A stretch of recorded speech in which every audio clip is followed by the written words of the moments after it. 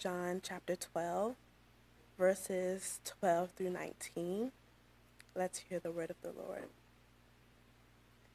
The next day, the large crowd that had come to the feast heard that Jesus was coming to Jerusalem. So they took the branches of palm trees and went out to meet him, crying out, "Hosanna! Blessed is he who comes in the name of the Lord, even the King of Israel." And Jesus found a young donkey and sat on it, just as it is written, "Fear not, daughter of Zion. Behold, your king is coming, sitting on a donkey's colt." His disciples did not understand these things at first, but when Jesus was glorified, then they remembered that these things had been written about him and had been done to him. The crowd that had been with him when he called Lazarus out of the tomb and was raised him from the dead continued to bear witness. The reason why the crowd went to meet him was that they heard he had done this sign. So the Pharisees said to one another, "You see that you are gathering nothing. Look, the world has gone after him." This is the word of the Lord. Thanks be to God. Father, we are thankful for your word, and we thank you that it's true, that it's a gift of love to us, and we pray that you would quiet in our hearts and minds all voices but your own, that we would be people who really hear you and who receive your word. Holy Spirit, we want to see Jesus more clearly and to trust him more, and so help us and be with me in my weakness as I preach. Amen. All four of the Gospels give us an account of Jesus entering into Jerusalem, and what each of them makes clear in its own way, slightly different ways, is that when Jesus comes into Jerusalem on Palm Sunday, he's coming in as a king. He's coming in as a king. We call it Palm Sunday because of what we read in verse 13. When the people heard that Jesus was coming, they took branches of palm trees and went out to meet him. And this was a customary way of greeting like a military leader or political leader or a great king who's returning in victory after battle. The people of the city would go out, they would meet the king, and then they would usher him back in to the city. And often they would use palm branches. There were actually earlier people who came as the Messiah, who claimed to be the Messiah, and Judas, you remember Judah the Hammer? Judah the Hammer, and when he went into the temple and he, cleansed the temple of all the pagans, the city of Jerusalem greeted him with palm branches. So this is in the air at the time. It's not just some weird thing like, hey, let's grab palm branches. This was a custom. The people cry out, "Blessed is he who comes in the name of the Lord." And if you were here for the call to worship, service starts at 10:30. If you were here for the call to worship, you might remember that we read that psalm. It's one of the kingly psalms of David that would have been sung at the coronation of Israel's kings. And so the people then go on to just explicitly identify Jesus as the King of Israel. And so what's going on here? I mean, in all of these different ways, Jesus is being identified as a king. This isn't just a parade. This is the announcement of the king, the true king. That's a theme that we can trace through the Old Testament. It's the theme of Israel's longing for a true king, like a good king.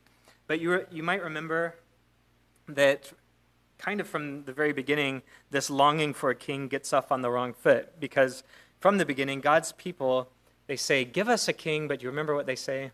They say, "Give us a king just like all the other nations." Just like the other nations. They want a king who will make them great. They want a king who will make their lives easier. And what becomes pretty clear in the story of God's people is that they want a king because they aren't satisfied with the king that they already have in and as God. And so remarkably, God says, okay, and he gives them a king. And you remember it's Saul who turns out to not be so great. And then after Saul comes David, and the people hope that he would be the one to bring God's people into real peace.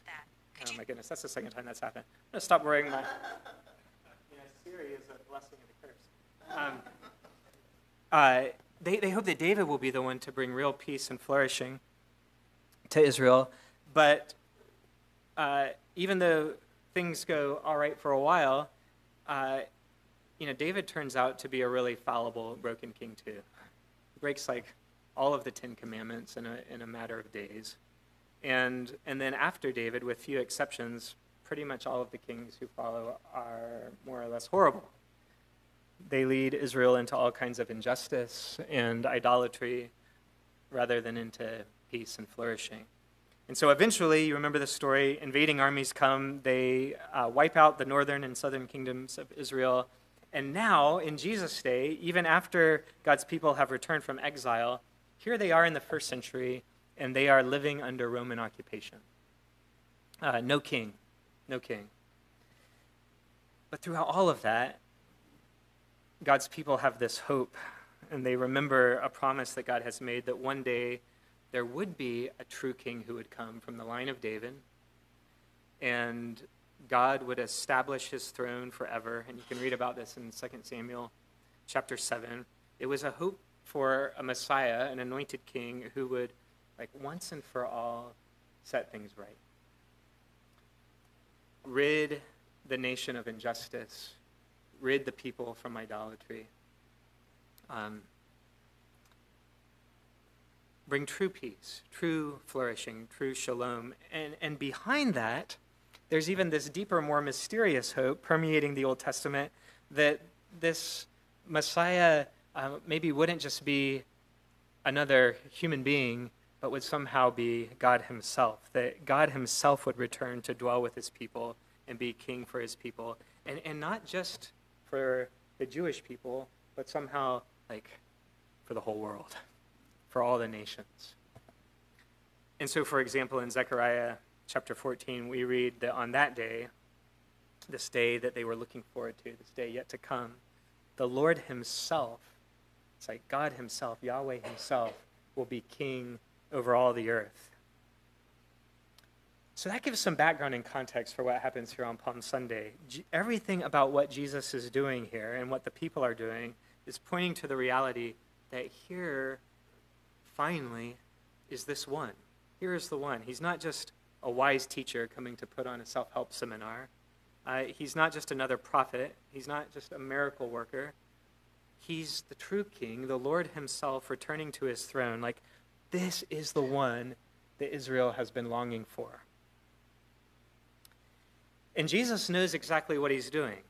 He knows the Old Testament backwards and forwards. He knows the Psalms. He knows Zechariah. He's intentionally fulfilling these Old Testament prophecies. And so he's making, in his dramatic actions, a claim about his own identity. He's saying, yes, you've been longing for this one to come, and here I am. And so the religious establishment cannot ignore this. They see the claim he's making to be the Messiah, to be maybe Yahweh himself, returning to Zion, and Jesus is forcing his hand. Now they have to do something. They can either crown him as the rightful king, or they can kill him because they think he's an imposter, but they can't ignore him. They can't treat him as just one more irrelevant teacher. Jesus has now removed that option from them entirely because he's claiming to be the king. See his claim, and now ask yourself, is this the king you want? Is this the king you... Eden says yes, that's good. Is this the king you want for you? Yeah. I find in my own heart that there is a clamoring after kings other than Jesus. And I wonder if you've wrestled with this dynamic in your own life. I mean, you can think, how do you respond? How do we respond when we feel really afraid? Or when we feel insecure? Or when we feel unprotected? How do we respond when we're confronted by these dark realities of injustice in our communities and among our leadership? Like, so often our instinct is to take matters into our own hands and to look for someone, a king, who will save us. We look to someone or something other than God to rescue us. And, we see this all the time in our politics. As another election cycle begins to ramp up, you might pay attention to the rhetoric and how it so often employs this really emotive language of fear, promising that if that person is elected, whoever, and that person is whoever it is who's not in your political in-group, if that person's elected, then they're going to destroy everything that we hold dear, and the answer, of course, is to elect the person who's in our political in-group. And this person will be the one to save us from that disaster and to bring the way of life that we long for. You can pay attention to that rhetoric if you want, or you don't have to pay attention to it. You can turn it off. That's one of the beautiful things about the world we live in. But it's not just political rhetoric, is it? I mean, it's spiritual. It is the language of salvation and damnation, of destruction and redemption, all promised to be given to us through a human leader, through a king who we get to choose and follow. The language Scripture uses for this dynamic is idolatry. When we load our hopes onto a political candidate or a political party, and we've just seen this play out in so many sad and tragic ways over the past several years, many years. Sometimes our kings aren't so much in the political vein, but they're in the religious vein. So we chase after the ideal church or the ideal pastor or the ideal podcast. We think, just need to find the one who's going to, set me right. Well, clearly you all aren't doing that. Sometimes we make prosperity our king and organize our lives in whatever ways we think will, help us to get a hold of prosperity, to obtain it. But so often our kings are more subtle, and they're more mundane. They're money, or relationships, or careers, or possessions, just something that we turn to rather than turning to the true king, something that we hope will give us the control and the security that we crave. And so this passage is a challenge for us because Jesus wants to come into our lives just as he wants to ride into Jerusalem as nothing other than the true king. But I wonder, is this the king we want? Is this the king we want? All the people go out to greet him as king, at least initially. But what becomes clear soon enough is that even though Jesus is the king they're waiting for, he's not the king they're expecting. In Greek, there's one conjunction for both the words and but. And but, same Greek word, which is interesting, right? Because it means you have to do a lot of interpreting when you're translating. Do you want to make this an and, or do you want to make it a but? Same Greek word. I suggest verse 14 of our passage should be a but and not an and right there at the beginning. Think about the difference it makes. The people come out with their palm branches. It's the way you would welcome a mighty military or political hero. They cry out, Hosanna, which means something like please save us now. They shout, blessed is he who comes in the name of the Lord, even the King of Israel. And so it's clear what they want, what they expect. They have this nationalistic conception of Jesus' identity and Jesus' kingship. They're thinking, finally, here is one who is going to come in and make Israel great again, right? Free us from our Roman occupiers. Blessed is he who comes in the name of the Lord, even the King of Israel. But Jesus found a young donkey and sat on it. And see, I think at that point we can imagine this really awkward silence falling over the crowd. Because it's not the right mode of transportation, right? What do kings do? What do mighty, victorious kings do? They're either drawn by chariots, or they're up on their mighty war horses, or they at least march real hard in a dignified manner that demands respect. Like, that's what you do if you're coming into town to put the Romans in their place. But Jesus found a donkey. And donkeys are one of those creatures that are just like inherently laughable. Right? Like, have you ever seen a donkey up close? They're just funny looking. They're not like super dignified. They're not impressive. They don't inspire awe and wonder. What's going on here? Jesus gets on the donkey in response to the praise of the people. They come out to welcome a warrior, and so he says, well, I'm going to go find a donkey. He's deliberately trying to correct their misperception about who he is and what he's come to do. He's resetting their expectations. He's reminding them, and he's reminding us, of a prophecy in Zechariah.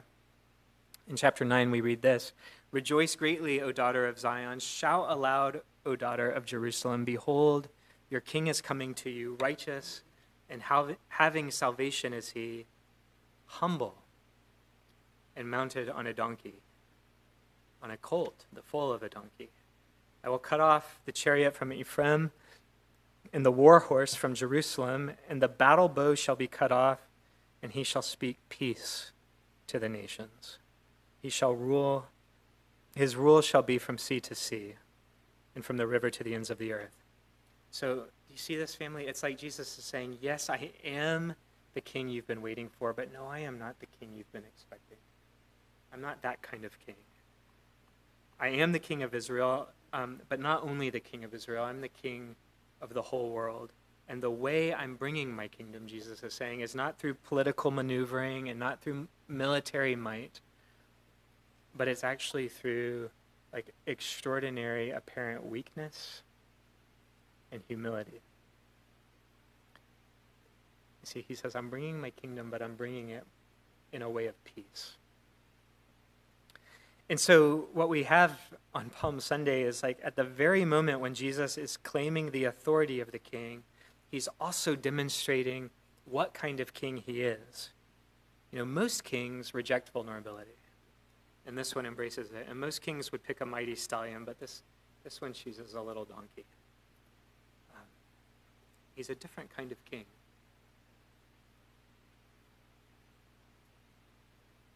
Jonathan Edwards, he once preached a sermon in which he said that in Jesus Christ we find an admirable conjunction of diverse excellencies.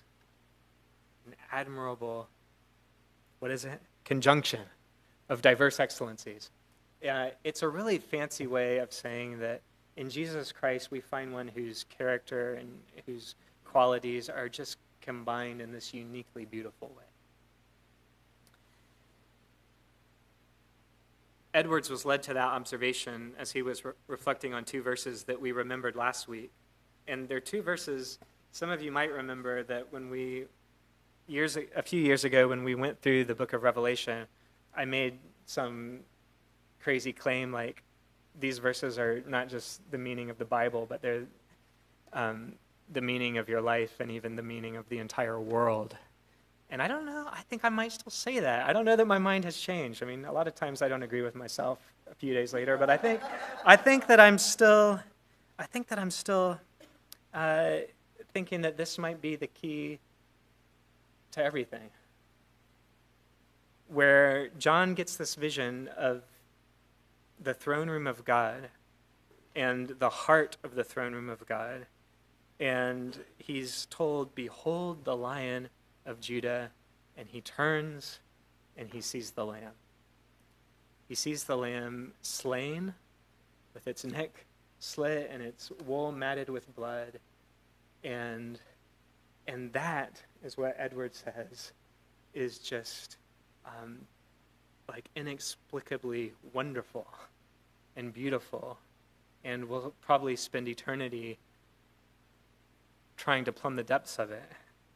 That the lion is the lamb, and the lamb is the lion, and that this is Jesus Christ, a gentle lion, a conquering lamb, a king who is a humble king. He's a donkey riding king. And I wonder if this is the king that you want. king who saddles up not a mighty stallion, but a humble donkey. Like, can you bear to follow a king like that? Leslie Newbegin writes this. He says, "The sentence, 'Jesus is Lord,' is a true confession, but only if the subject, Jesus," this is a little technical, "only if the subject, Jesus, has taken control of the predicate Lord. Only if sovereignty is defined by Calvary, only if lordship is understood in terms of washing another's feet."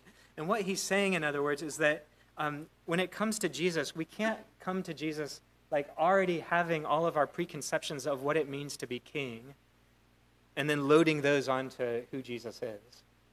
No, we have to come to Jesus and then say, hey, you show me. You define what it means for you to be king. And so here he is, sitting on a donkey and riding down into Jerusalem. Like, he's the only one who knows that at the end of this road is not a crown of gold, but a crown of thorns. He's the only one who knows that he won't be seated up on a throne, but he'll actually be nailed to a cross. He knows that from this point on, everything before him is betrayal and abandonment and torture and death. And still he rides that little donkey down into the city. And that's not what I would have done. And my guess is you wouldn't have done that either. You probably would have turned that donkey around and galloped off into the sunset. But Jesus rides down. This is what it looks like, family, for him to be king. This is how he brings his kingdom. It's not by killing a bunch of Romans. It's not by like defeating our political enemies. It's actually by almost like he just surrenders himself over to them. He says, do your worst. Because I'm after something that's much better and bigger and deeper. This is how our King loves us. This is how he rules over us, by giving up his life for us, by receiving the crown, by going to the cross, by going to defeat our enemies, but our real enemies. Our real enemies. Sin and death and evil itself. Our hearts are always clamoring for a king, and I wonder if your heart is clamoring for this king. Family, see how good he is. You know, all the other kings out there, they take, but here's one who gives. All the other kings that we're tempted to turn to, they enslave us. But this one sets us free. This one serves us. All the other kings, like, the higher they get, the more powerful they get, the more they ignore the weak and the vulnerable and the poor and those on the margins. And here's a king who becomes weak and poor and marginalized for us. All the other kings say, your life for mine, and here's one who says, I am pouring my life out for you.